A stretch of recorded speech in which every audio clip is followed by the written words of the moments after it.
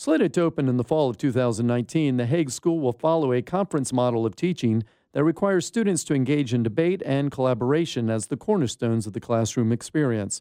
Further, how students gather information and process it will be a tenet of the school. School founder Paul Warren explains. The second highest response for where they get their news was Facebook.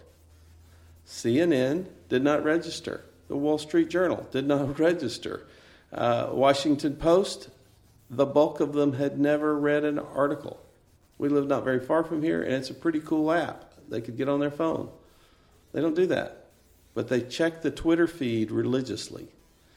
So I feel like we can be angry about that, and we can say, wow, gosh, it wasn't that way in my day. It shouldn't be that way today.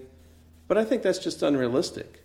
That says what our job as educators is to do is to adapt and adjust to what is perhaps the best time in history to be able to capitalize on the flow of information.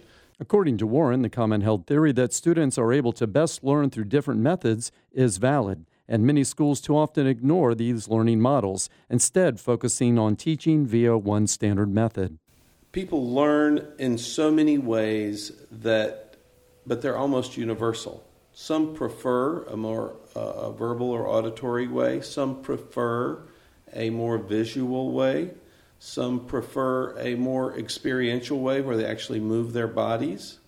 But everyone connects with it to somehow. These are simply preferences, like you have a right hand and a left hand. And you can use your left hand, if you're right-handed, to do many things, and most of us do.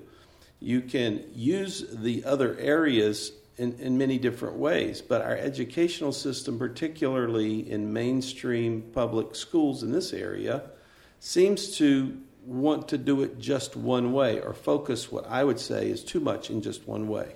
For more information about this story and the Educationally Speaking series, go to whrv.org. For Educationally Speaking, I'm Barry Graham.